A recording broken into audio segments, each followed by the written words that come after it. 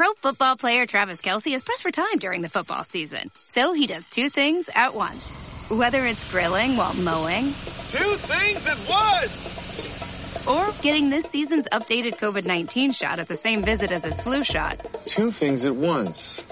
You can be like Travis and ask your pharmacist about getting this season's COVID-19 shot at the same visit as your flu shot, if you're due for both, as recommended by the CDC. Learn more and schedule at VaxAssist.com. Sponsored by Pfizer. While many kids are making their holiday wish lists, the patients at Nationwide Children's Hospital are simply wishing they could be home. But you have the power to make their stay a little brighter. The moment you make a donation, the butterflies on the lawn at Nationwide Children's light up for our patients to see. And that gift brings joy, funds research, and the world's finest care. Please, light up the lawn. Light up a life. Give now at nationwidechildrens.org/give.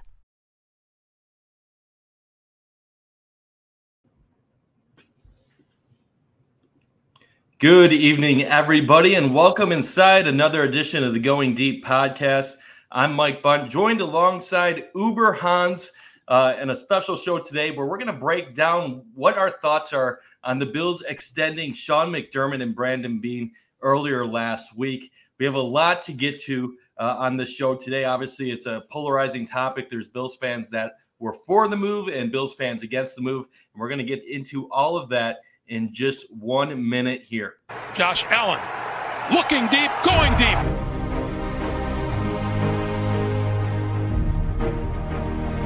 To me, talking about the Bills, what else would you rather be doing? We're hoping to add a new dimension to the Cover One network. Slings it deep downfield, and it's caught inside the 20. Right now, I just want to talk about this championship level. I've never had a championship caliber team to talk about. I want to focus more on the storylines each week. What are the big stories going on with the Bills? What are thoughts, commentary? How do these things impact Buffalo? Deep drop. Deep throw. And it is hauled in for the touchdown. Allen deep to the end zone and caught for a touchdown. Play action. Allen. Deep downfield. Wide open.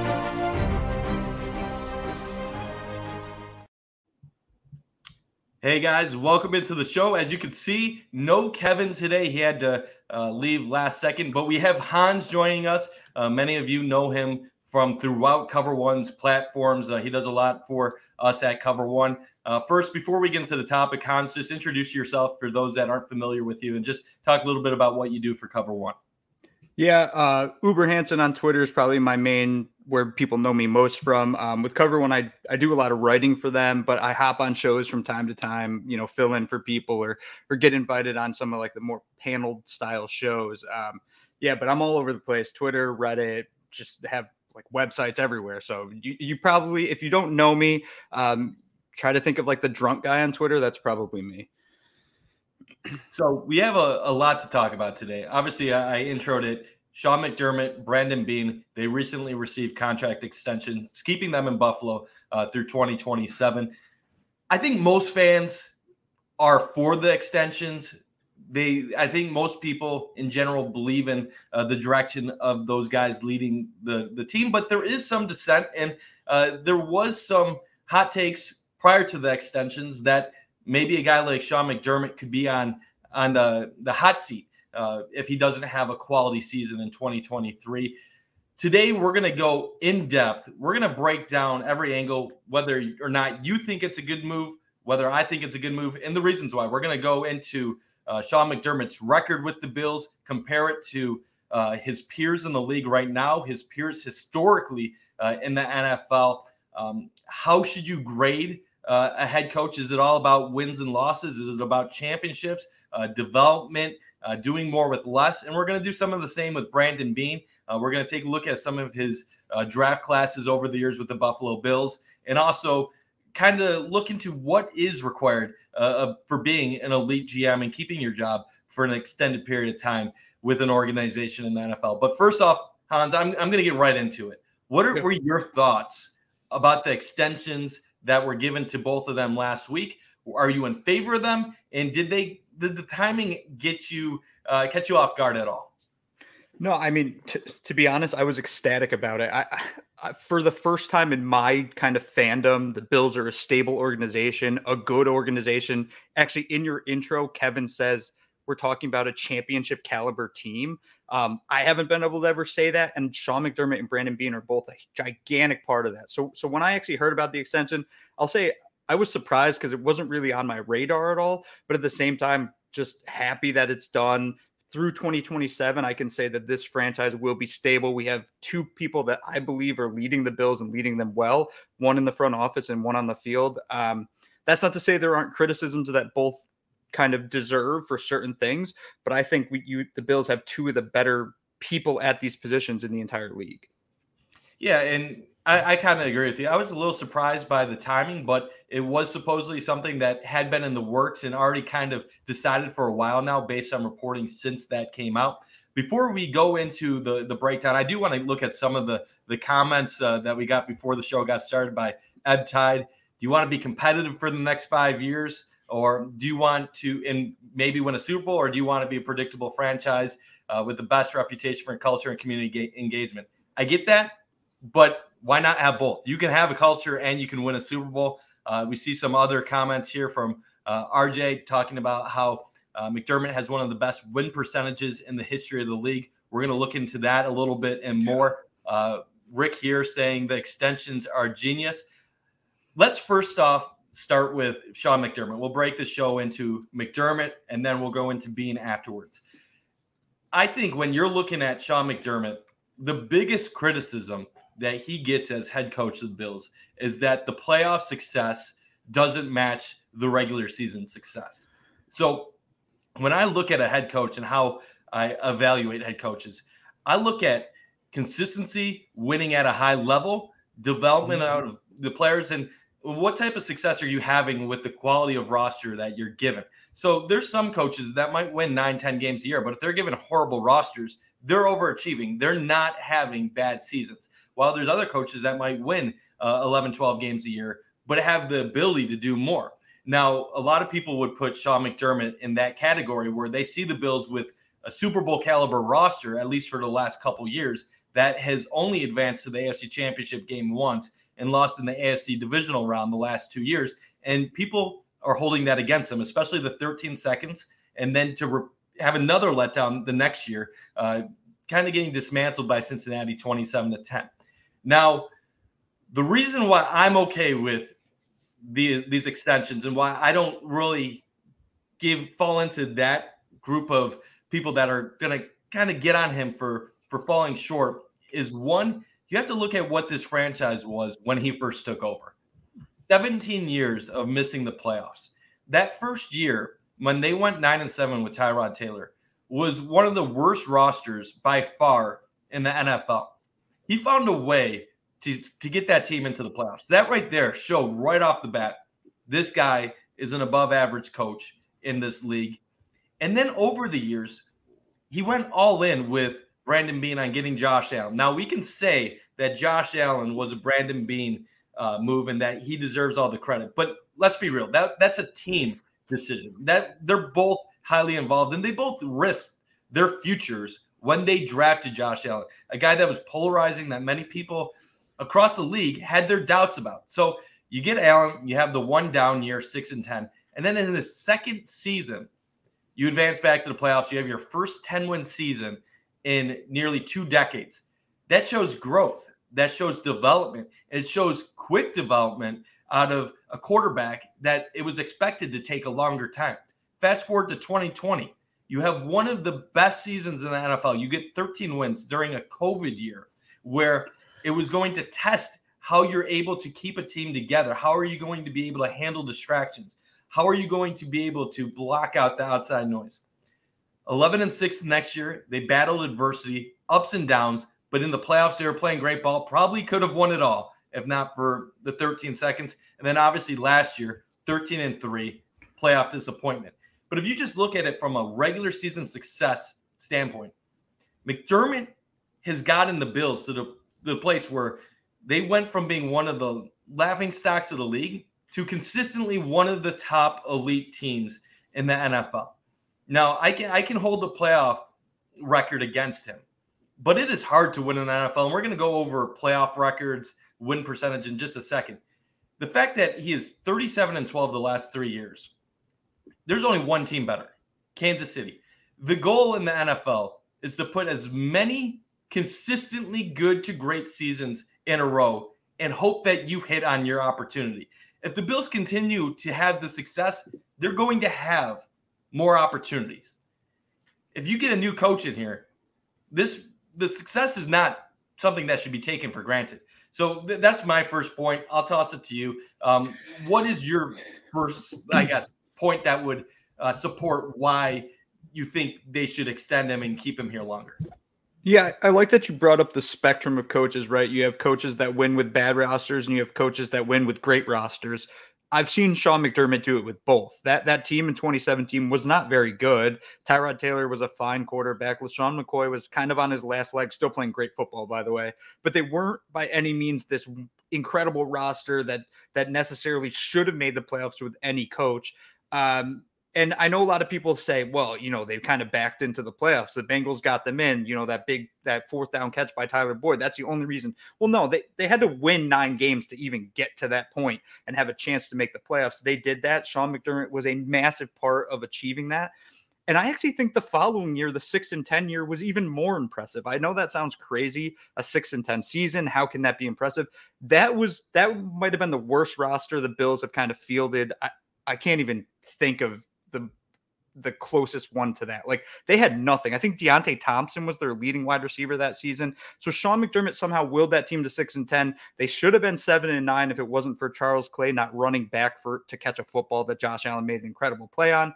And then you fast forward the past 3 years, right, where the Bills are just a perennial Super Bowl contender, constantly competing with the best teams in the NFL and beating great teams. It hasn't worked out in the playoffs, and I know that that's frustrating, but it's not easy to win a Super Bowl. It's not easy to win in the playoffs. Sometimes things don't go your way. And a lot of times they haven't gone the Bills' way. You go to the Texans game in that first playoff game. I still don't know how they just take that, what would have been a safety. It wouldn't have been a touchdown because of the way the rules work. I don't know how they take that safety away from the Bills. You go to that coin toss. You go to everything the Bills dealt with this past year. And there's always adversity, this weird adversity the Bills have dealt with. It doesn't seem like they've had that one lucky thing that's gone their way. That's not to say that Sean McDermott doesn't deserve criticism. 13 seconds was a massive blunder.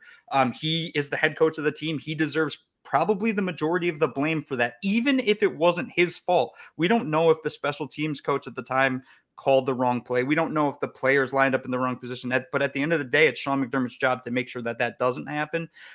All that being said, the Bills constantly have a lotto ticket, right? It's all about getting a lotto ticket, making the playoffs, having a chance to go to the Super Bowl. Every year that Sean McDermott's been here, except for Josh Allen's rookie season, the Bills have kind of cashed in on a lotto ticket and had a chance. And having him through 2027, that's just more lotto tickets to me. That's more chances to go and hopefully finally lift that Lombardi trophy. Yeah, and as long as you have Josh Allen here, the Bills are going to have a window. I know people talk about Super Bowl windows. That's all dumb stuff to me. Like, you have a franchise quarterback that's one of the top 3 in the league. As long as he's in Buffalo, you're going to have a chance to win a Super Bowl, whether you have a top 5 defense or if you're in the middle of the pack on defense, you have the quarterback that can win games. So I've already talked about regular season win percentage, but something that doesn't really get talked about with the win percentage is that if you look at coaches in the history of the NFL, I'm not talking about active coaches. I'm talking about all time. And Kevin had one number that said top 10. I have a different number based on probably a different amount of games coached.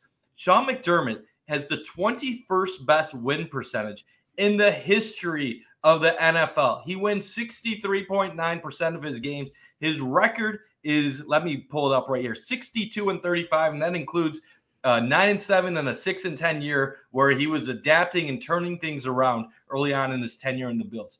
We're talking about one of the best win percentages ever in the NFL. And the only active coaches right now that you'll see ahead of him are Andy Reid, who has a 641 win percentage, Bill Belichick at 662, and then Matt LaFleur, who obviously benefited from having Aaron Rodgers. So you only have 3 active coaches in the league, based on what I'm seeing here, that have a better career winning percentage. And guys like Andy Reid, it took him nearly 2 decades to win the first Super Bowl. When people are saying, well, he's not an elite coach because he hasn't won a Super Bowl, well, it takes time sometimes in football. Not everybody wins a Super Bowl their first, second, third year with an elite quarterback. Tony Dungy kept falling short in Tampa, got Peyton Manning, finally got over the top.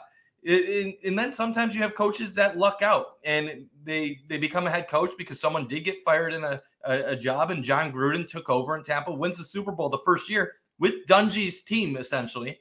And then what happens after that?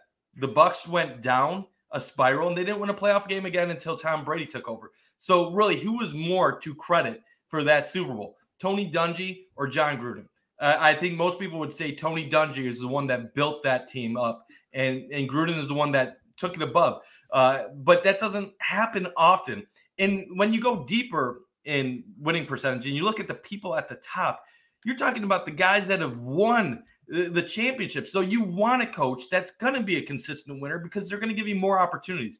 And then going beyond just the current win percentage, I don't think people realize how few coaches in the history of the NFL actually have quality playoff records. People act like, oh, you should win 10, 11 playoff games to be a quality head coach. In the history of the NFL, there's only 18 coaches that have won 10 NFL playoff games. Sean McDermott is 4-5 in his career in the playoffs. And some people would say, well, that's a pretty bad record, especially when you have Josh Allen. The ironic part is that 4 wins in the playoffs puts Sean McDermott 46 all-time in NFL playoff victories. I know it sounds funny, but he wins another few playoff games. Suddenly you're talking about a guy that's approaching the top 30. So I think we sometimes take these playoff records for granted. We act like he's going to be Marty Schottenheimer if he loses again in the playoffs. For those that are unaware, Marty Schottenheimer is 5-13 in his career in the playoffs. Sean McDermott is 4-5. McDermott would have to go 1-8 over his next 8 playoff appearances to have a record as poor as Marty Schottenheimer. He's 4-5, with one of those losses being just the craziest loss we've ever seen in the playoffs in the 13 seconds. And you mentioned the Houston game as well, where that was one of the craziest losses. You flip those 2 games, he could be 6-3.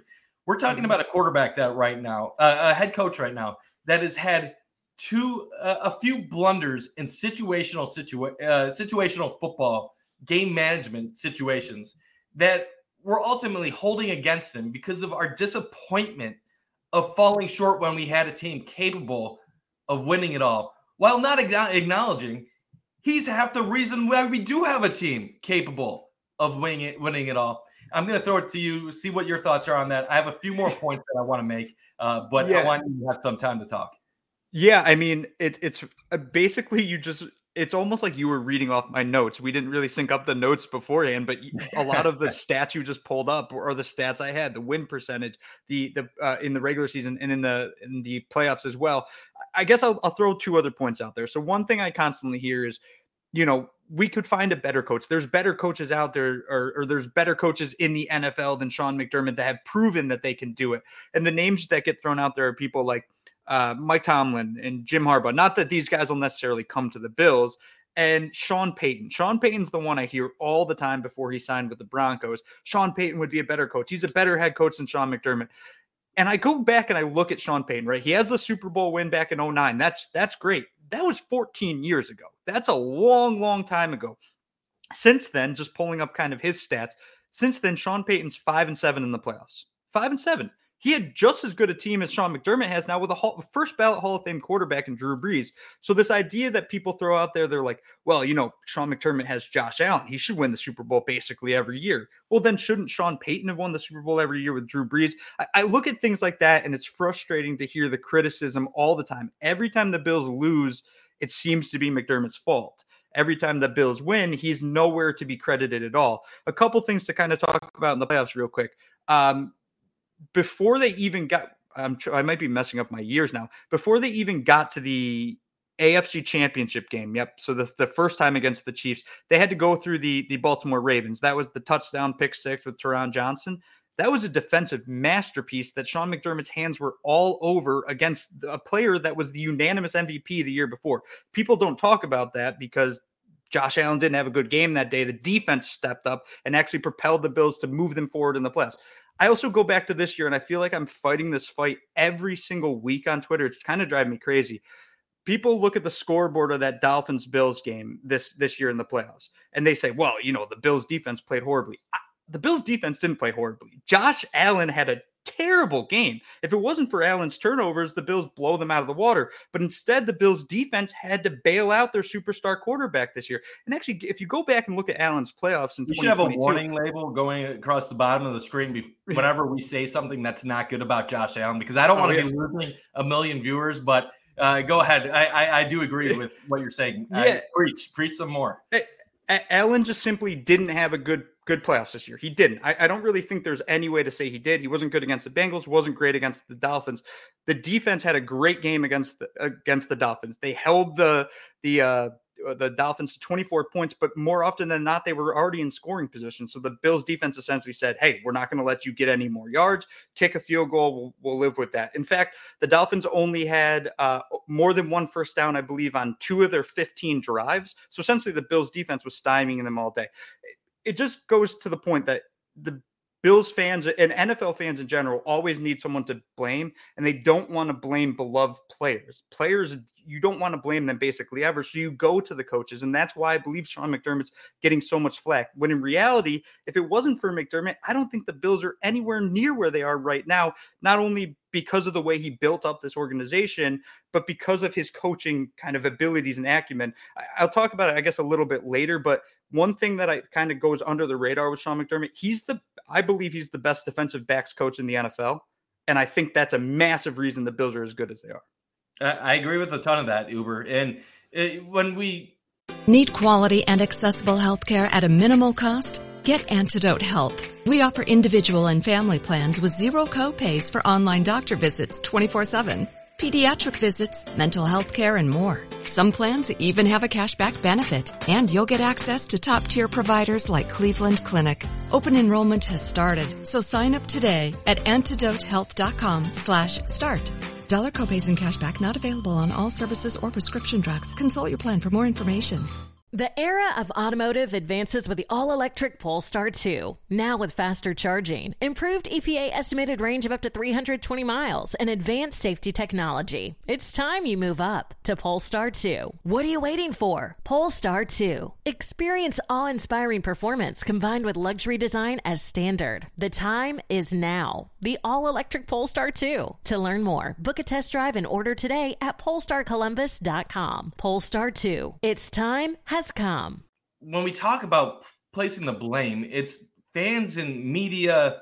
We need scapegoats. We need to try to rationalize why a team that has had so much regular season success, that is on paper as good as the Kansas City Chiefs, the Philadelphia Eagles, the Cincinnati Bengals, why they're falling short when it matters the most. So we're trying to rationalize it. So us as fans, we can't put it on the star franchise quarterback, because he's not going anywhere. He's going to be part of the team for the next decade. Yep. If we push it on the defense, then we can somewhat be like, well, they cost our star quarterback a chance at winning a Super Bowl. You put it on the assistants, you could say, well, they're letting down our head coach. You're always moving the goalpost of what's acceptable, what's not acceptable, who to blame, who not to blame. And Leslie Frazier was a favorite target, but he's no longer here. So the fans need someone else to put that pressure on. And you are right. The offense was not good in the playoffs this year. And the defense wasn't that great either in the Cincinnati game. Yeah. But the Miami game, the defense was fine. The issue is they were playing Skylar Thompson, and fans are going to say, well, you should shut him down. Fans overlook, like you said, the Baltimore performance. Fans even overlook how the Bills defense shut down Jacksonville back in 2017. It's one of those things where when you consistently have a great top 3 defense, you're expected to be great when you're making a run. And unfortunately, this football is not what it was in 2005, in 1993, or whatever random year, 15 to 30 to 40 years ago, when a defense could carry you to a Super Bowl. It's one of those things where when you're playing the Kansas Cities of the world, when you're playing the Cincinnatis of the world, you might allow 25 points and you need your offense to just outscore them. And the one thing I will say about the Miami game, that was a poor performance by Josh. The Bills held Miami to 231 yards. Josh had a fumble that resulted in a touchdown. He had 2 interceptions that gave Miami a shorter field. Miami scored a lot of their points on shorter fields. But going back to the whole Sean McDermott situation, everybody wants young offensive-minded head coaches. Well, the Bills already have a top 5 offense in the league. What is a young offensive-minded head coach going to give the Bills that they don't already have offensively? Well, maybe they can improve the scheme. Well, I can understand that, but does changing the scheme suddenly get this team from 28.5 points a game to 31.5 points a game? Probably not. Probably doesn't make that tremendous of a difference overall. And you're even seeing people scapegoat Ken Dorsey. And yes, there's things that are wrong that need to be adapted, but people even forget, like the Bills entered last year wanting to run more 12 personnel, and O.J. Howard just fails miserably. They wanted to use the middle of the field, and Jamison Crowder gets hurt early in the year. Like, there's reasons why coaches sometimes don't do things scheme-related and don't make the changes that you want. And it's because sometimes they don't have the players to do what they would otherwise do. And I do give credit to Cincinnati's coaching staff for making adjustments and being better in the postseason than they were the regular season. But if you're consistently good, the expectation is that's eventually going to happen. And let's talk about some of the head coaches that you mentioned earlier. First of all, Sean Payton, his career record in the playoffs, 9-8. Mike Tomlin, his career record in the playoffs, 8-9. We're not talking about guys that have had a ton of success in the playoffs. They both won their Super Bowl. So we think of them as these elite coaches, but they're not winning Super Bowls. They're not dominating on a yearly basis. They won their one. Sean McDermott wins 1 Super Bowl, say next year, and suddenly he's going to be considered top 3 coach in all of football. And if we're really going to go off a playoff record, Pete Carroll is 11-11. He has one of the best playoff records in the history of the NFL. The 12th, he has the 11th most wins in playoff history in the NFL. Mike McCarthy, 11-10, tied for the 10th or 11th most wins in playoff history. We're talking about guys like Pete Carroll and Mike McCarthy right now.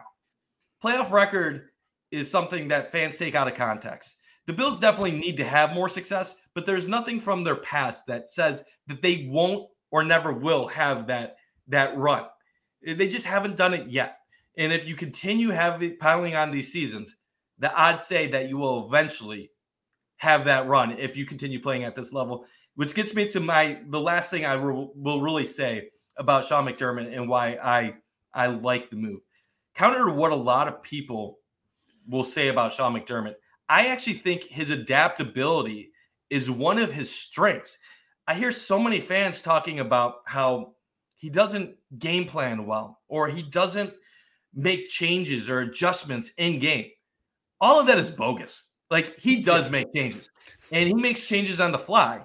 And the whole thing of halftime adjustments, that's crap. Like, NFL coaches and players will tell you, they don't have enough time in halftime to evaluate the first half film and make changes at that point. They're consistently changing every time their unit is off the field. And I'll give a little bit of an example about how Sean McDermott has adapted his philosophies and how he's changed throughout the years. When 2017, 2018, one of the most conservative coaches in the league, very run heavy, was not aggressive, honestly, it was a boring offense. They had Rick Dennison in year 1. They fire him. Mm-hmm. They bring in Brian Dable. Year 2 of Josh Allen against the Jets at the Meadowlands, the comeback game in the season opener. They threw the ball like the first 19 plays of the game. It was insane. And they didn't have a lot of success. They turned it over a few times. It was sloppy, but there was moments of promise. And at that moment in time, that's when I realized they are going to do whatever possible to make sure that they let Josh Allen reach his potential. They're not going to handicap him. They're throwing him out there. If you want to be a heavy throw offense, heavy pass offense, do your thing, Josh. You're either going to be successful or you're going to go out flaming, but we're not going to have excuses for why you didn't get there. Now, as the year went on, they realized they had to run the ball a little bit more and they had to protect him a little bit. But as the season went on, Josh built up that confidence. And at the end of the year, he was a different player than what he was at the beginning. And that's when Bills fans started realizing maybe we have something here. And that's when the battles with the media over how good Josh really is started arising. Fast forward to 2020, dominance, over the top, all this stuff. But then teams start switching the two-man safety too high, and the Bills had to start changing things. So 2021, they get the loss to Pittsburgh early on. The Bills are throwing it left and right. They're having a lot of success, but they're also having some struggles at times early in that season. Bills go to 7-6. What did we start to see the Bills do late in the 2021 season? They started running the rock. They started pounding it with Singletary. They started having success with some of their dump-off passing. They started mixing things up. McDermott has shown throughout the years he is willing to change things up. Now, the issue is everybody's going to give credit to Brian Daboll. But Brian Daboll's also doing what McDermott, within a philosophy that McDermott has to okay. So the offense has reached elite level status, and it's been consistent. And I promise I'll wrap this up in a second, Hans. I'm sorry for you're going fine. on this You're long, fine. Keep going. This long rant. So the offense has improved. The offense has adapted. All the criticisms of McDermott early in his career was that he was never going to let the offense be itself, be what it needed to be an elite NFL offense. He totally let go, let them do what they needed to. Defensively, they have always been very good to recently elite in the last couple of years. And if you go to DVOAs, the Bills were 4th in 2020, they were 2nd in 2021, and they were 1st last year. They are consistently making elite, they're consistently bringing forth elite metric teams on a yearly basis. What else more could you want out of a head coach other than win a Super Bowl? I'll outline it like this. We have seen the consistent year-to-year success. We have seen the development of the most important position in the NFL, who many people on the outside said was the riskiest pick of the 2018 NFL draft. We have seen a defensive unit, which is McDermott's specialty, consistently be elite. We have seen an offense not be handicapped by a defensive head coach. Mm-hmm. We have seen the development. We have seen adaptability. The only thing we have not seen is the Bills take care of business in the playoffs. And if people think that is the reason to fire a head coach and potentially hire someone much worse, that defies logic. That defies reason. I am just as angry that they have fallen short the last 3 years as anyone else, Uber. But the whole thought process, they haven't done it, so they never will. Yeah. It's lacking. And you know what? If you're going to fire McDermott, you better get Sean McVay. You better get one of these great proven coaches to replace him. Because if you're not going to get one of these young elite head coaches that you know will maybe up it to another level, you're taking a mighty risk. And if chances are you'll get worse before you get better. And not to even mention Terry Pegula has handled so much misery and changes on the Sabre side of things. You think he sees that and wants to go through that with the Bills? He likes this continuity. I'll tell you this. The reason Terry made this move, besides the success on the field, is they've heard probably some of the murmurs and the people saying he should be on the hot seat. And this just shuts them up. This says he's safe. That's not a discussion. End of story. Yeah. You said a word that I've like in full caps in my notes, continuity. I think that's incredibly important in the modern NFL.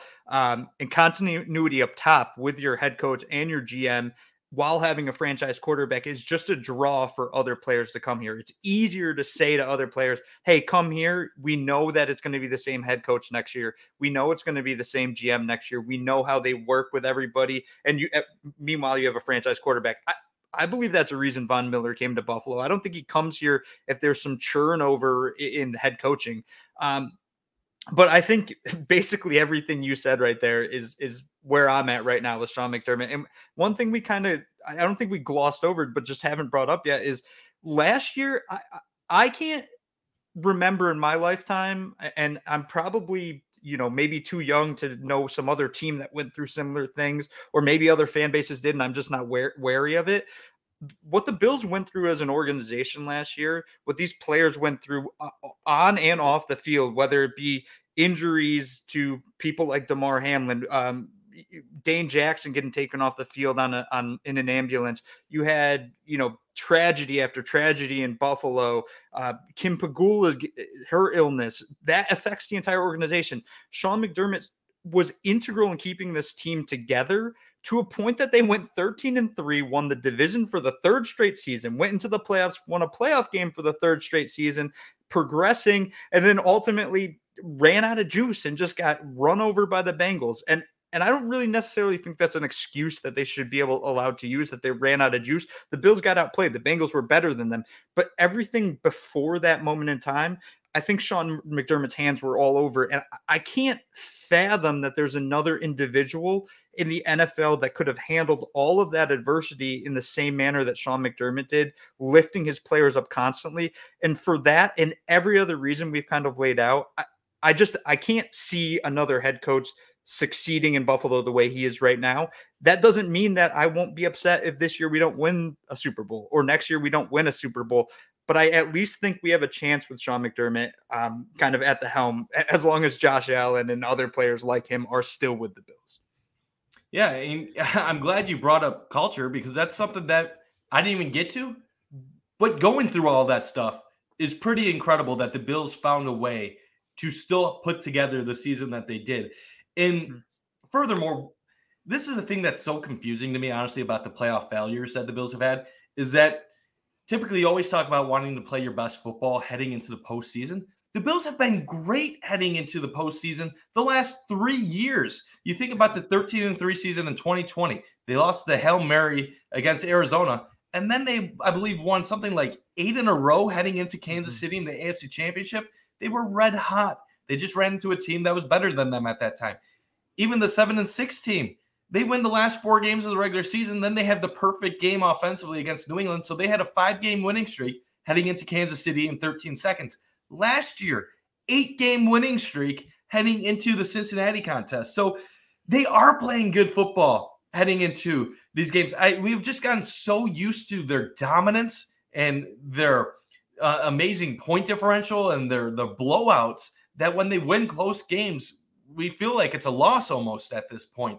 And even in the regular season, the Bills have beaten Kansas City the last 2 times on the road, which is basically who you're comparing to at the top of the league. So it's not that the Bills can't get past the best in the league. It's that they haven't done it when it matters. And ultimately, that's what we need to figure out. How do we get it done when it matters? Is it something philosophical? Is it something about players not bringing it in the important moments, or did they just run out of gas last year? Whatever the reasons are, they need to find a way to eliminate those going forward. I will say last year they were dealing with a ton injuries throughout the year. You think about the off the field stuff, obviously Damar, Kim, the Buffalo shooting. It was just an awful year for stuff that they had to endure. And Sean McDermott kept them together. And as we finish the Sean McDermott point, I'll ask you this. I'll ask the audience this. If you're to fire Sean McDermott, who are you going to hire to replace him that you expect better results from? And if your answer is Sean Payton, if it was a guy like Mike Tomlin, we already discussed that earlier in the show. Their playoff records show it's really it's hit or miss. Sean Payton, the golden boy, he had 3 consecutive years of Drew Brees in his prime where they missed the playoffs. So where they went 7-9, I believe, in most of those years. So let's be real. Even a Hall of Fame coach like Sean Payton missed the playoffs 3 straight years with the best quarterback or one of the best quarterbacks in football. So that just shows even these great coaches fall short outside of Bill Belichick. And if we're going to be comparing everybody to Bill Belichick, that is just not a realistic standard. We're talking about the greatest coach in the history of football, and there's no one even close. Unless you go back to like the days of Jim Brown predating the NFL, where Jim Brown, not Jim Brown, pardon me, Paul Brown, the coach back in the day of the Cleveland Browns, and then taking over Cincinnati Bengals, and obviously had some time at Ohio State. So looks like we might have just lost Uber for a second, but we're going to keep this going on either way. Hopefully, Uber, we can get you back on the show in just a second. The next part of this conversation is obviously going back to Brandon Beane. Uber, good to have you back. Don't know if you have a connection with you or not, but just moving on to Brandon Beane's part of this right now. We kind of laid it out with Sean McDermott, all the overwhelming reasons why he deserves to stay. The playoff record, that needs to be fixed. They need to make a run to the Super Bowl. But I think it's even more cut and dry with Brandon Beane because he's the architect of what has happened here. McDermott has taken the roster and turned them into winners. But this roster has been Brandon Beane's golden boy going all the way back to when he first came here in 2017. And I don't know if you remember, I surely do, that first summer when the Bills took on all the dead cap space that they did, trading guys like Sammy Watkins to LA, getting a guy like EJ Gaines back, getting rid of Marcel Darius later in the offseason, goes on and on and on, bringing in Jordan Matthews, all these guys. And let's be real, most Bills fans at that point in time thought they were tanking. And from that point forward, it's been nothing but a lot of great moves. We'll outline the good and the bad. But first off, what was your view on the Beane extension? Yeah, I mean, I think we saw less controversy with Beane being extended, right? I think there's a lot more negative takes on Sean McDermott than there are negative takes on Brandon Beane. I've seen a couple people say that, they have issues with the way Brandon Beane drafts, or they might have Brandon Beane ranked at like the 10th best GM, or maybe top 16. We're going to get into those drafts, by the way, too, because that's a narrative I really do want to address. Oh, yeah, and I have some comments on that for sure. But, yeah, I mean, look, I supported the Sean McDermott signing, and I supported the Brandon Beane one just as much. And I'd also say I think that these two are just they're a package deal, right? Like they work so well together that you can't have somebody that comes like, for instance, Bill Belichick is the general manager of the Patriots for all intents and purposes. You couldn't have someone here replacing Sean McDermott like a Bill Belichick, because then you get rid of Brandon Beane. Like, so if you get rid of one, you got to get rid of both. And I just can't see that happening, especially with the way Brandon Beane's built this roster the past 2 years. We look at the roster last year. It was so good. People were talking about the Bills like, oh, they're undefeated, Super Bowl favorites, blah, blah, blah, blah, blah, all this stuff. Injuries kind of changed the roster construction, but the roster was built in a way that it still could kind of stand on its own two feet, and was a massive reason they went 13-3. You fast forward to this season, I personally think the roster is better this season than it was last year, which is insane to say. And meanwhile, people had the Bills not making the playoffs. I forgot who said that on Twitter today, but just insane takes out there. Brandon Beane. For the end of the show. We're saving that take for the end of the show. Okay, perfect. Yeah, Brandon Beane, he's a top 5 GM in the league, and I'd really have to think hard who are 4 people I'd put ahead of him, because I don't really think there are 4 guys I'd put ahead of him. And that's the thing that sucks about this. The Bills win that one Super Bowl. This isn't even a discussion. This is cut and dry. This is easy. But in an era, in a league where Super Bowls and championships determine who is considered the greats versus who's not, that's always going to be a sticking point. I used to say this all the time in stuff like hockey, baseball, NCAA tournament, and basketball. Just because you win the championship doesn't mean that you are the best. Hey, Drew Scott here, and I'm Jonathan Scott, reminding you that life's better with a home policy from American Family Insurance. They can help you get just the right protection at just the right price, and help you save when you bundle home and auto. Kind of like Goldilocks and the Three Bears. It'll be just right for you. We love a custom build. American Family Insurance. Insure carefully, dream fearlessly. Get a quote and find an agent at amfam.com. Products not available in every state. Visit amfam.com to learn how discounts may apply to you. American Family Mutual Insurance Company SI and its operating company, 6000 American Parkway, Madison, Wisconsin. Life's better with a home policy from American Family Insurance, because you'll feel protected no matter how the wind blows. All so you can keep enjoying the home of your dreams. And our expert agents can help you save up to 23% when you bundle home with auto. Insure carefully, dream fearlessly. American Family Insurance. Get a quote, find an agent at amfam.com. Products not available in every state. Visit amfam.com to learn how discounts may apply to you. American Family Mutual Insurance Company SI and its operating company, 6000 American Parkway, Madison, Wisconsin. Regular season consistent success over year after year says you're the best. A championship means that you won 4 games in a row or 3 games in a row, and you put together a nice run at a quality time. Now, champions that do it repeatedly are considered amongst the best because they had repeated their success. They have shown that they can step up to the adversity, and even when they're being challenged and they're no longer the challenger, they can continue to get it done. But a team like the LA Rams from a few years ago, I do not consider that team the best team in football that year. They got it done when it mattered. Congrats to them. That's the goal. That's all that truly matters in North American pro sports. But there's other leagues across the world, like the Premier League in soccer, where first place at the end of the year wins you the championship. We're kidding ourselves if we think in that NCAA tournament, the best team is winning the national championship every year. For crying out loud, we had Florida Atlantic, Miami, and San Diego State in the Final Four last year in basketball. And UConn won, but nobody, I think, would say UConn was a top 5 team heading into the NCAA tournament. So in sports, sometimes we fall vulnerable to in the moment. And I saw a good point here that brought up in a league full of injuries, cheating, dudes chasing money, a million other factors. It's a miracle to win a Super Bowl. And it basically, based on what we're showing, can be.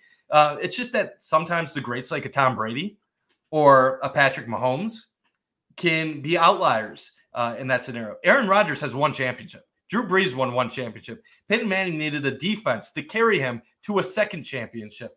So we always say this. Last year, the Bills started the year as the preseason Super Bowl favorites. But the numbers showed they had less than a 12% chance of actually winning the Super Bowl. We often misanalyze things. We hear favorites, and we think that means they have to get it done. That's not what the numbers are saying. It means out of all the teams, they have the highest probability, but it's still very unlikely that they're going to win. When they enter the playoffs, the normally the Super Bowl champs, the Super Bowl favorites entering a postseason have a 25% chance. And that's because they have a bye and they have home field advantage, but still only a 1 in 4. So the numbers say more often than not, you're not going to win, even with a great team. And I think that's what people need to understand a little bit more. If you're saying 1 in 4, you give the Bills 4 seasons of them being the best team in football, they might win 1 championship. So the Patriots won 6 titles with Tom Brady, but Brady was their quarterback for about 18 years. So there was still double the years that they didn't win a Super Bowl than years that they did win a Super Bowl. And that's context that we have to apply to this. But looking at Brandon Beane, and I loved how you said you basically attached Beane and McDermott on the hip. And that's why I'm going to also kind of loop Beane in with McDermott going back to 2017. You look at the big moves that were made. Who knows if Beane was in on them or McDermott was advising management, Pagula, what they wanted.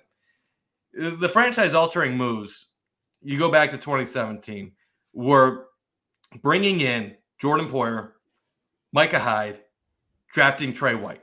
You established the secondary right there.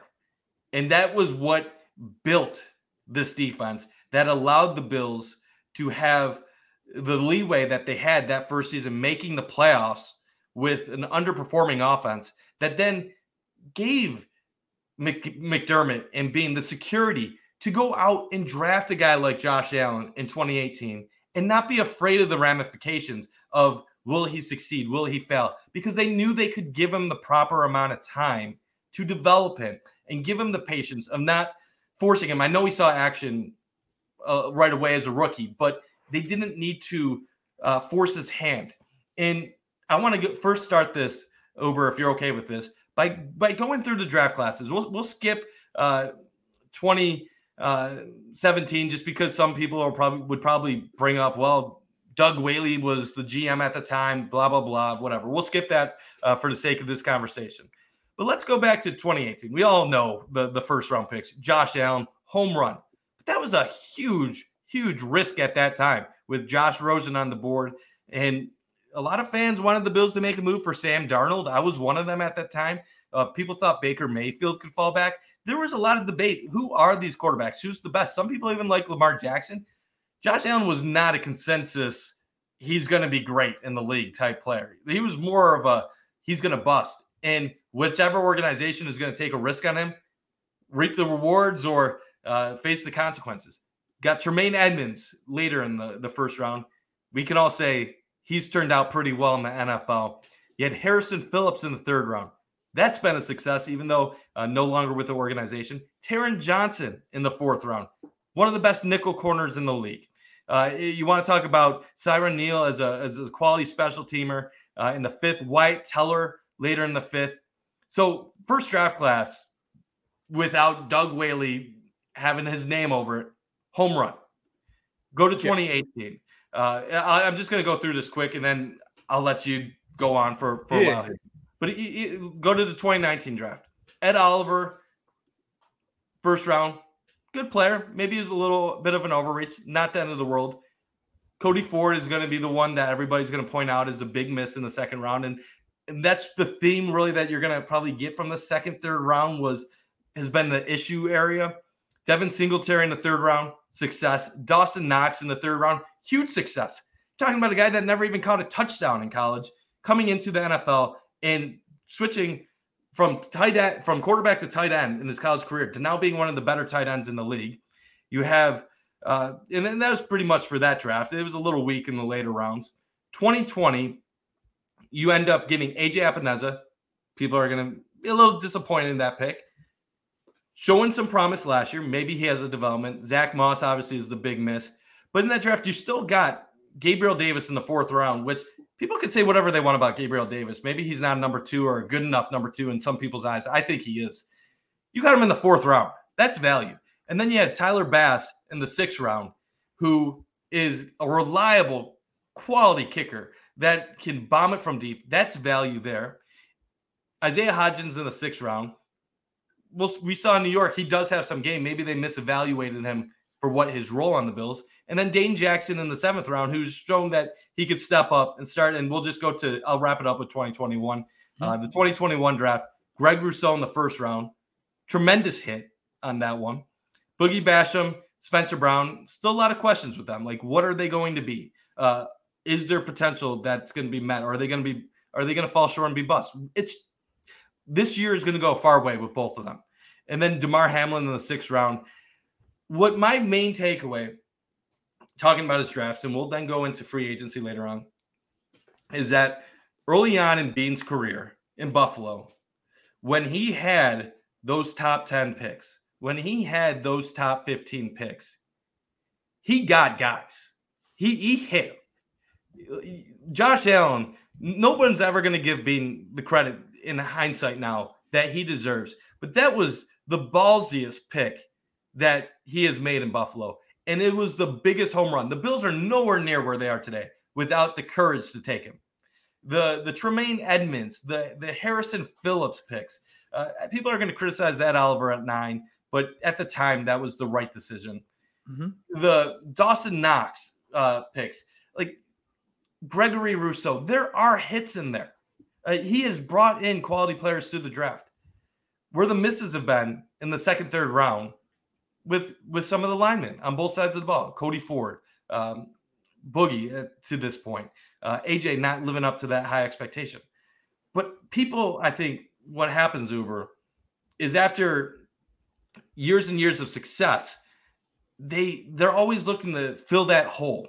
And people want to fill that hole through the draft. And it's not as easy when you're picking at 27, 28, 29 as you are picking at 9, 10, 11.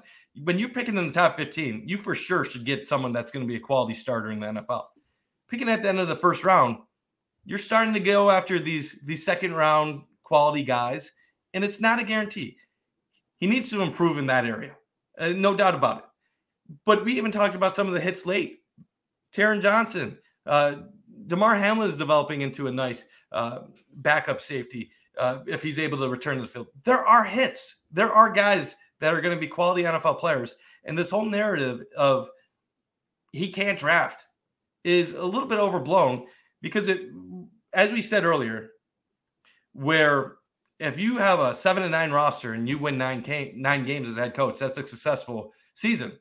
If you're drafting 27th and you're drafting in the bottom each round, it's not about having the best draft in the league every year. It's about drafting to where you are at or drafting exceeding your expectations. And some of these years, he's been a little bit lower, and then some years a little bit higher. But it's not like he's been drastically underneath the expectations of where his draft position and value is. Yeah, I've written about this for Cover One that,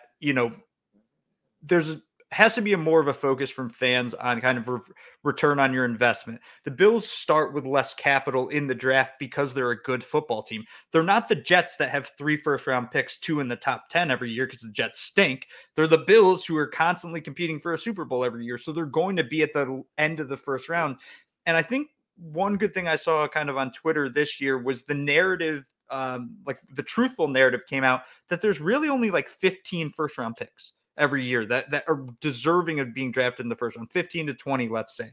So the Bills are almost always outside of that realm where they can't get a first round player in the first round, meaning they have to reach on guys, reach on projects. Greg Rousseau was a reach on a project. He didn't even play the previous year.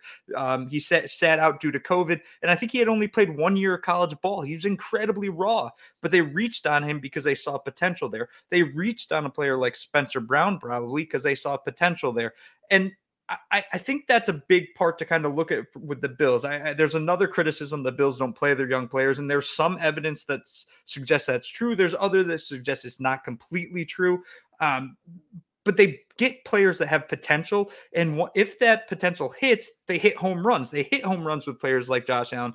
I know somehow Tremaine Edmunds is polarizing.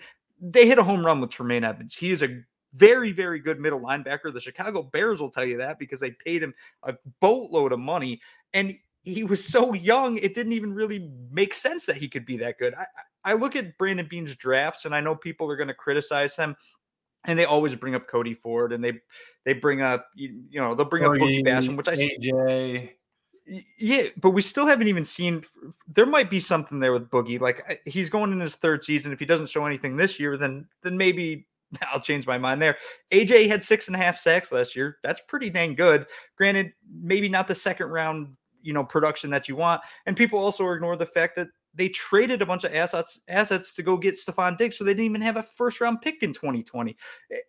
Brandon Beane is a very good drafting general manager. And when you compare him to his peers, which I think a lot of people choose not to do, and they always forget to do, when you compare him to his peers, he's one of the premier drafting general managers in the NFL. But people look at him in a vacuum, and that's where you have these issues where that people that say, well, he's not a great drafting general manager. That's a completely false statement. He's a very good drafting general manager. I'm with you 100% on that, Uber. And it's also about being able to evaluate your own roster. Where are your weaknesses? Where are your holes? I think that's one of the things that Brandon Beane is tremendous at. He looks at this team. He knows what they need to improve on. Now, you don't always have the home run guy available to improve that area. And I think that's where some of the struggles and angst among fans has been, is with the defensive line. At times, people have wanted more of a pass rush.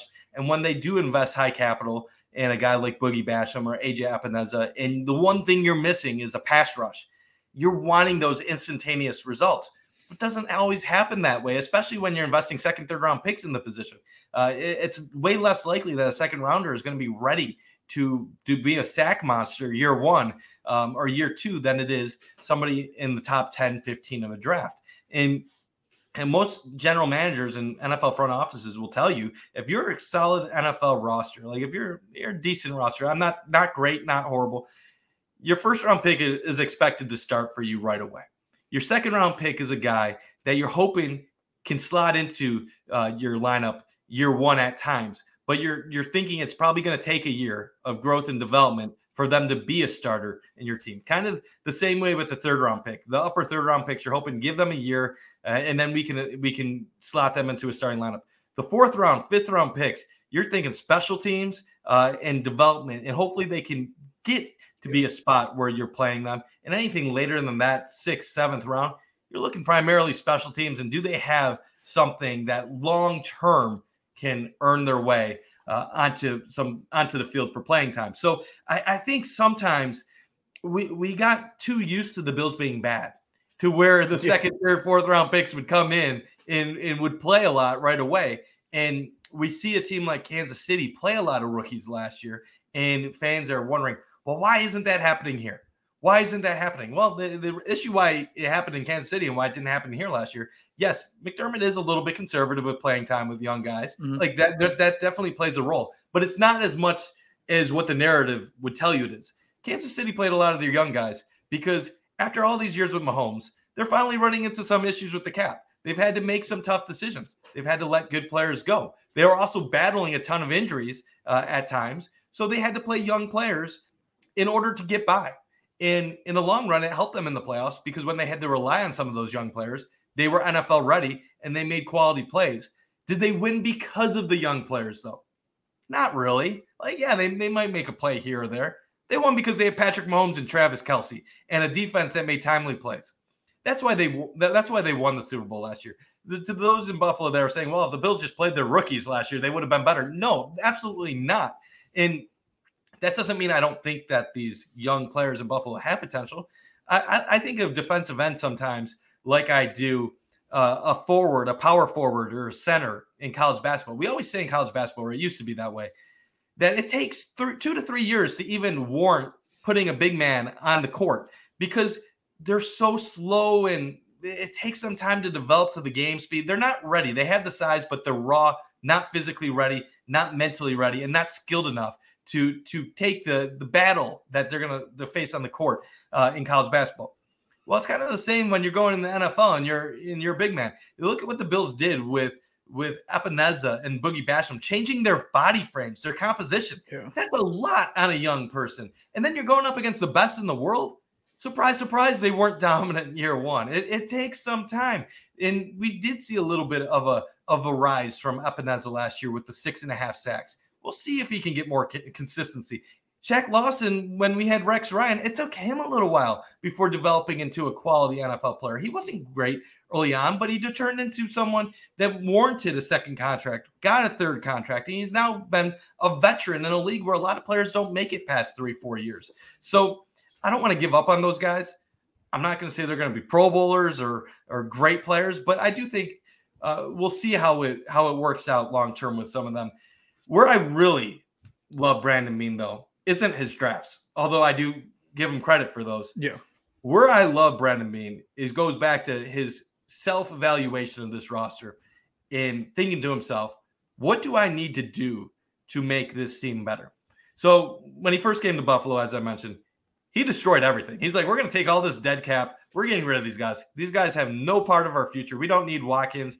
We don't need Darius. We don't need all these overpaid, expensive players that just don't fit our culture. They don't fit what we're trying to build here. Gone. Goodbye. And they knew there would be some lumps. Honestly, I think they expected to miss the playoffs year one and get a top 10 pick and not have to trade up to get Josh Allen, but it worked out where they were able to get Josh Allen and have success year one. But you look at some of the guys that Brandon Beane has brought in, and it's incredible. I'll go back to the early days. The moves to bring in Cole Beasley and John Brown revolutionized the offense. Suddenly, you gave your young quarterback guys that he felt confident that he could get the ball to, separators. We started seeing that confidence grow from Josh.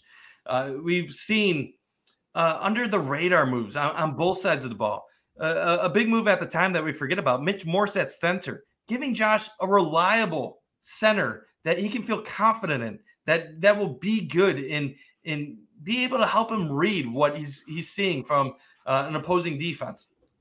Big under the radar move. And then obviously the trade for Stephon Diggs. I know people are talking about Justin Jefferson now, and yes, in the long run, if the Bills would have known that Justin Jefferson would have been that guy, maybe they would have taken him. But remember, the Bills were trying to take that leap from being a good team to being a great team. They needed that alpha male. They needed that star, that stud receiver. Stephon Diggs gave them that presence in the locker room. And then even last offseason, I know he's older and who knows how this contract is going to work out as time goes by. But to have the culture, to have the team and the people and staff to convince a guy, a future Hall of Famer like Von Miller, to come to Buffalo. 10 years ago, he wouldn't even take a phone call. He would laugh at the Bills. I know, don't bring up Mario Williams. They're not even in the same league. Although I do respect Mario, and I do think Mario Williams was a better build than people give him credit for in hindsight as well. So you have a guy that's not afraid of making the big moves, but also not afraid to make the smart moves that maybe aren't going to get the credit. And then this offseason, I think we have seen his brilliance go to a whole whole nother level with the limited salary cap room that he had to bring in 4 or 5 guys that have started on other teams that are willing to take potentially lesser roles on this Bill squad and also fit in with some of their cap numbers is unbelievable. Let's be real. When we were going into this offseason, the whole talk from Bills Mafia after the Cincinnati loss was, I guess here comes our regression. We don't have this cap room. We're going to have to let go of Poyer. We're going to have to lose Edmonds. This is going to only get tougher. We don't have the room to bring good quality guys in. Well, it's the Smucker's Uncrustables podcast with your host, Uncrustables. Okay, today's guest is rough around the edges. Please welcome Crust. Thanks for having me. Today's topic, he's round with soft pillowy bread. Hey. Filled with delicious PB&J. Are you talking about yourself? And you can take him anywhere. Why'd you invite? And we are out of time. Are you really cutting me off? Uncrustables are the best part of the sandwich. Sorry, Crust. This Mother's Day, treat mom to healthy, glowing skin with Osea's limited edition skincare sets. Osea has been making clean, seaweed-infused products for nearly 30 years. Their advanced eye care duo brightens and firms skin around your eyes, while the Golden Glow Body Trio nourishes and smooths skin all over. They both come in giftable boxes with savings up to $46 and free shipping for a limited time. Go to OSEAMalibu.com and use code MOM for 10% off your first order site-wide. What did you do? You signed Poona Ford. So now you can go 2 deep at D-tackle. You bring in Leonard Floyd. He'll get you by until Vaughn returns.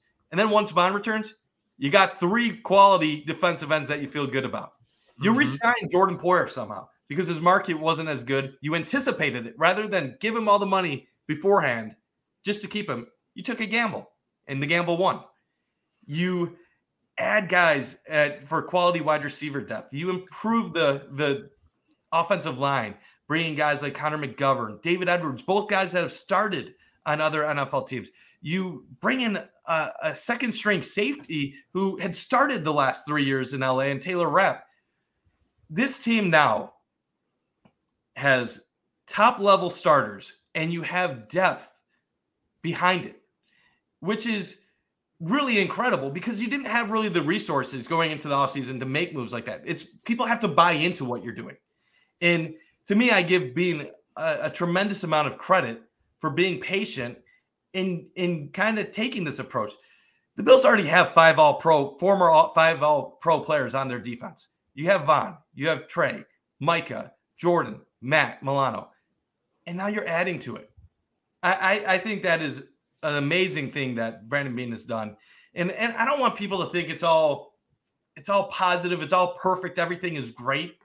But I think the message I want to give to Bills fans is, especially Bills fans that have seen the bad days, is don't take what the Bills are doing now for granted. What they're doing is very special. And although they have fallen short of the ultimate goal, they are doing everything in their willpower to bring this team to a Super Bowl, to win a Super Bowl. And as we've said a few times in this show already today, just because they haven't done it yet doesn't mean it won't happen. And this regime, McDermott, Beane, they're doing everything to make sure that they're going to have as many opportunities going forward as possible. And that's why I think this extension just makes all the sense in the world. And to the outside world, to the people across the nation, they're like, well, your team hasn't won a Super Bowl. Well, what are your teams doing? Well, where are your teams at? Because unless you're Kansas City, unless you're Cincinnati or Philadelphia, I don't want to hear it. I don't want to hear Dolphins fans telling me, oh, look at the Bills extended. Good for them.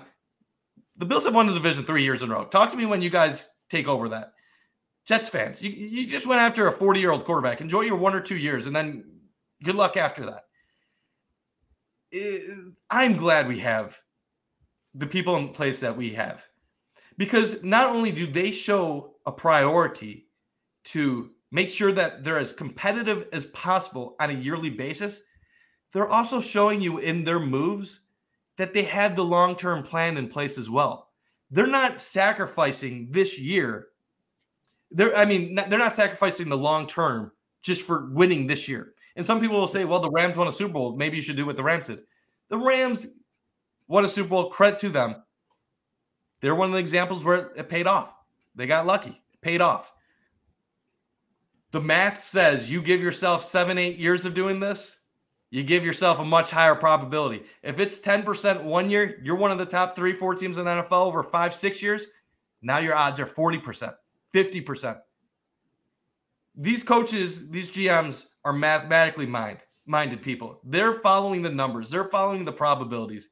And to me, that's the way you should be doing it in the modern day NFL.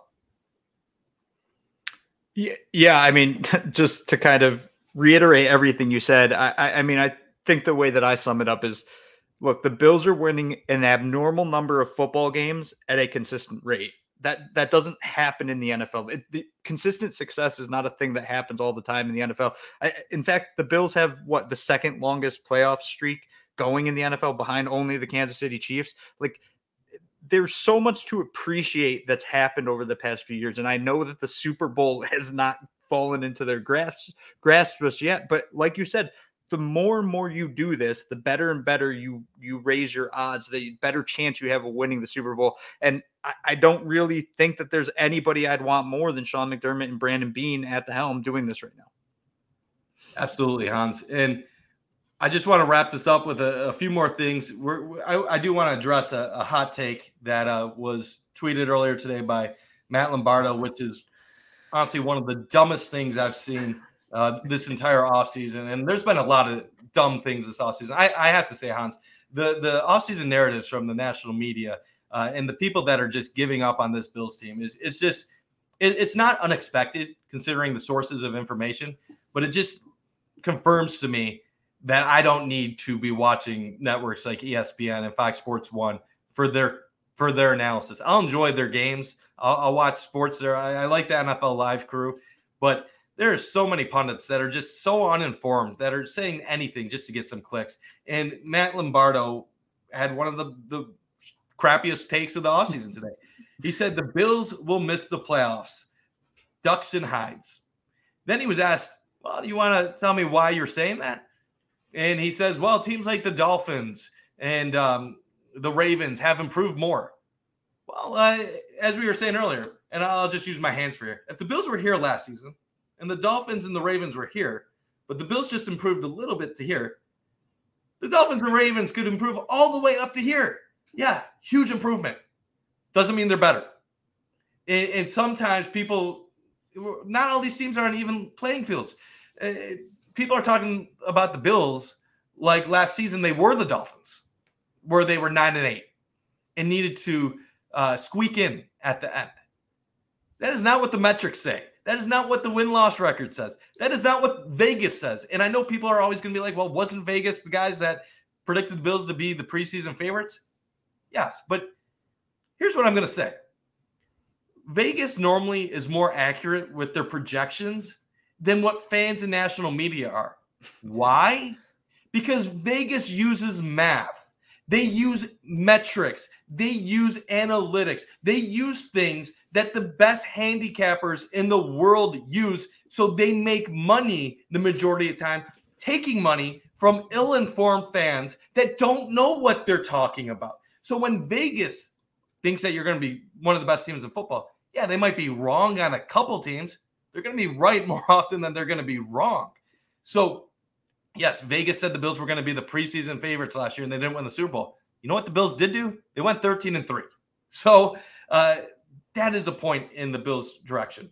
The DVOAs the last 3 years, I said fourth, second, first. The metrics say the Bills are one of the best teams in the NFL. Their offseason additions added on top of one of the best teams in the league. And we're going to miss the playoffs? I guess it's certainly possible, Hans. Like, the AFC is loaded. There are great quarterbacks in the league. If Josh Allen gets hurt, yeah, and he misses like 4 or 5 games, yeah, the Bills can miss the playoffs. But do not tell me that the Bills are going to miss the playoffs because the Dolphins got better or because the Ravens got better and they're missing out on a wild card team. If the Bills miss the playoffs, it's because some of the guys that have come back weren't the same player after their injuries that they were before, or that some players regressed as they got older and that they weren't at the same level as they were before. Guys like Jordan Poyer, Micah Hyde, Trey White, Von Miller, maybe a Leonard Floyd isn't as impactful of an addition as they want. Maybe the offensive line moves don't work out in the interior. But don't tell me the Bills' failure is going to be the result of other teams being better than them. That is not the case. The Bills' failures, if they do happen, are going to be a result of them miscalculating on other things within this roster, within this team. Josh underperforming, the defense having an awful season. But the reasons that people are mentioning are just ludicrous. They're ridiculous, Hans. They're ridiculous. Yeah, and I just want to kind of harp on one thing you said there. So national sources, talking about the Bills, for instance. I listen to sports radio all day, every day. Like, that's what I do. Whatever I'm doing, I have sports radio on. I like listen to it. But it's entertainment. And the more and more I've kind of invested my own time in doing research on the Bills in particular, the more and more I realize the national guys just don't know what they're talking about more often than not. And the reason is it's just not possible to know everything in detail about every single team. I spend so much time researching the Bills and I miss on a ton of stuff. I don't understand how anybody can do it on 32 teams. But so when I listen to these radio shows, and there was one I listened on a 45-minute drive, all they talked about was Stephon Diggs and the Bills. I'm not even kidding when I say everything that they said was wrong and patently false and provingly false. And I just spent the time listening, like saying, what am I doing? Why am I wasting my time doing this? So when I hear people like Michael Lombardo say, oh, the Bills are going to miss the playoffs, ducks and hides, he's an entertainer. He doesn't know what he's talking about. I bet you he doesn't even know Poona Ford signed with the Bills, things like that. So they look at this team and they say, well, here's the national narrative. The national narrative is this team has to regress. I remember that Bengals game. They didn't play well in that game. What they don't remember is Micah Hyde didn't play in that game. Dean Marlowe got hurt in that game and missed that game. I don't even remember who the backup was at that point. It might've been Cam Lewis. They don't think about Miller was out that game. They don't think about Jordan Phillips playing with the torn labrum. They're not thinking about Matt Milano dealing with what he's doing, with at that point. All they're going to say is, well, the Bills got destroyed by the Bengals, and no context, none. Yeah, and that's not an excuse. The Bills got beat that day. The Bills got beat that day. But there's a lot of things that we need to kind of remember from that game and say, why wouldn't the Bills regress? Well, here's the reason. Micah Hyde's coming back. Matt Milano's getting healthy. Jordan Poyer's getting healthy. And yeah, those guys are getting older. There is a chance that they could regress in those spots. But to just kind of ignore that entire narrative and say, hey, the Dolphins got better because they added X, Y, and Z. What about the Dolphins offensive line? No one talks about that, right? Well, the Bills offensive line, in theory, should get better. They brought in two guys that should make the offensive line better. Their defensive line should get better. There's all these things, and there's just lazy narratives that the national guys are pushing. And a big part of it is because Bills Mafia eats it up. We see it, and we got to defend our guys. And, smart on them for doing it, because it does get them those clicks, and numbers don't lie. And Uber, some of the guys are actors, like a Nick Wright. He's not stupid. He knows what he's talking about. He knows what he's doing. He's riling up Bills fans. He's a Chiefs guy. He loves the Chiefs, being from Kansas City. He's having fun with the Bills Mafia. Like that guy, a guy like Nick Wright, he doesn't even bother me because I know it's an act. What annoys me is when I have ignorant people on the radio, ignorant hosts on TV that are just putting stuff out there that they have no clue what they're talking about. And I'll put it like this. I'm hyper focused on the Bills. I watch every game. I'm eating up this content. I'm on Twitter every day looking for content, what's going on. I love it. I go on spaces with people on a daily basis just because I want to be talking Bills football. But if you ask me the ins and outs of what's going on with the LA Rams or the Seattle Seahawks, good luck if I know. That doesn't mean I don't know football, but I'm acknowledging, a smart person acknowledges that they don't know everything. But the problem with the 24/7 news cycle is you're putting a mic in front of people every day and asking them their opinions on stuff. And you're competing for views, for clicks, for advertising money. And that creates junk. It's constant spam that we're getting forced down forced into our faces that we can't ignore. And it just drives us crazy. And the narratives were so predictable before this offseason began. And it's just going to continue that way.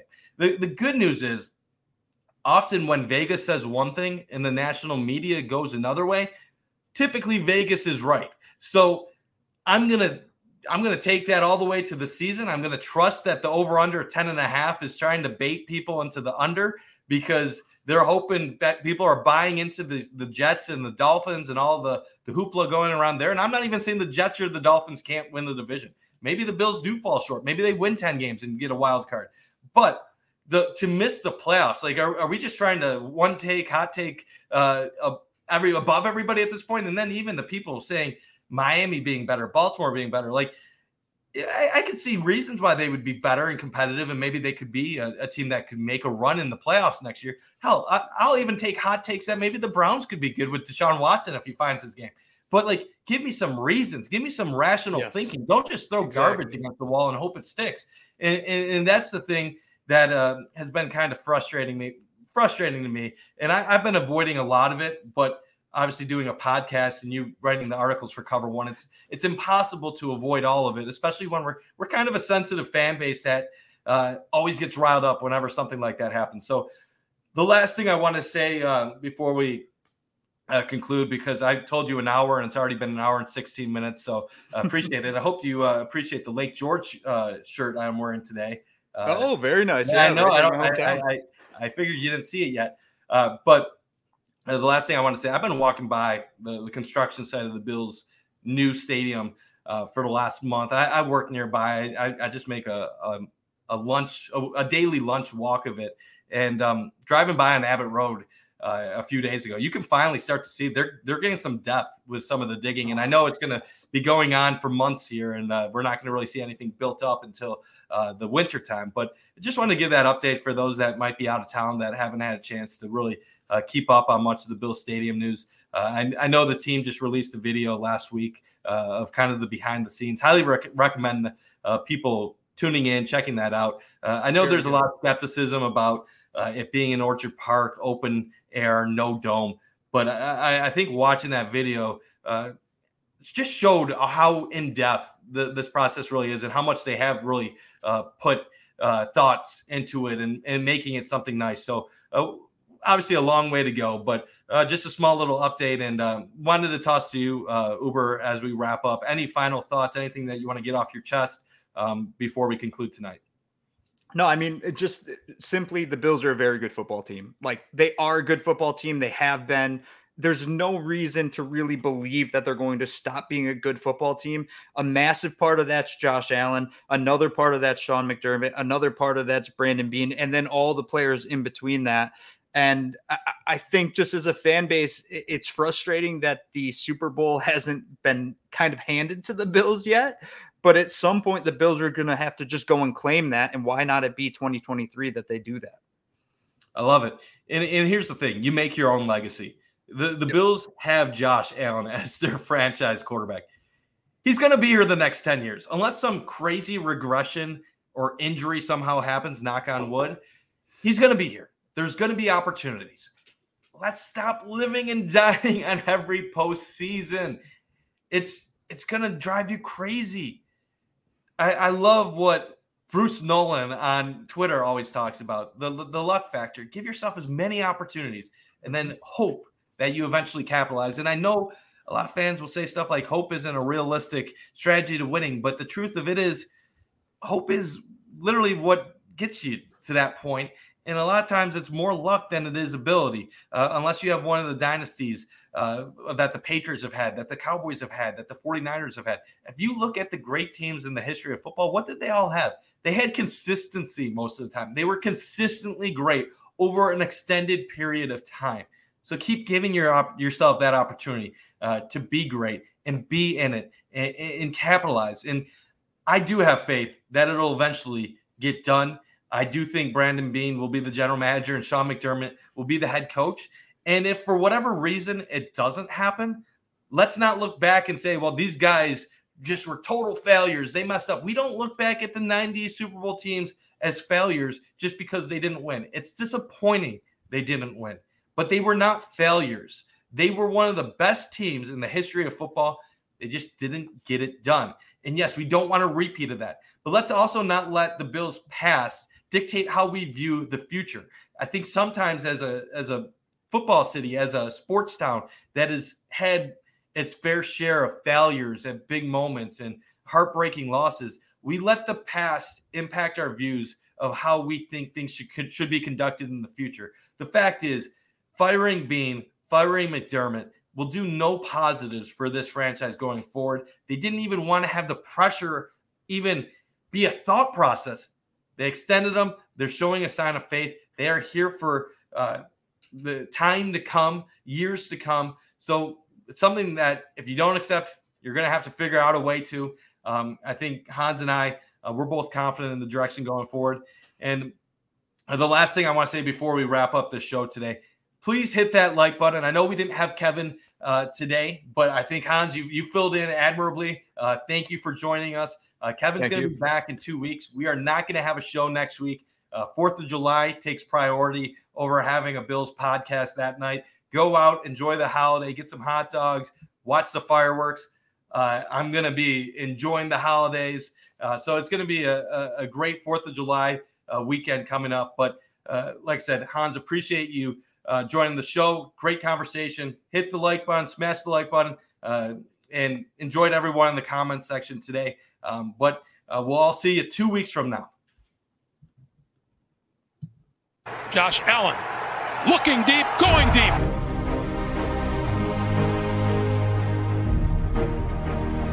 To me, talking about the Bills, what else would you rather be doing? We're hoping to add a new dimension to the Cover One network. Slings it deep downfield, and it's caught inside the 20. Right now, I just want to talk about this championship level. I've never had a championship caliber team to talk about. I want to focus more on the storylines each week. What are the big stories going on with the Bills? What are thoughts, commentary? How do these things impact Buffalo? Deep drop. Deep throw. And it is hauled in for the touchdown. Allen deep to the end zone and caught for a touchdown. Play action. Allen. Deep downfield. Wide open.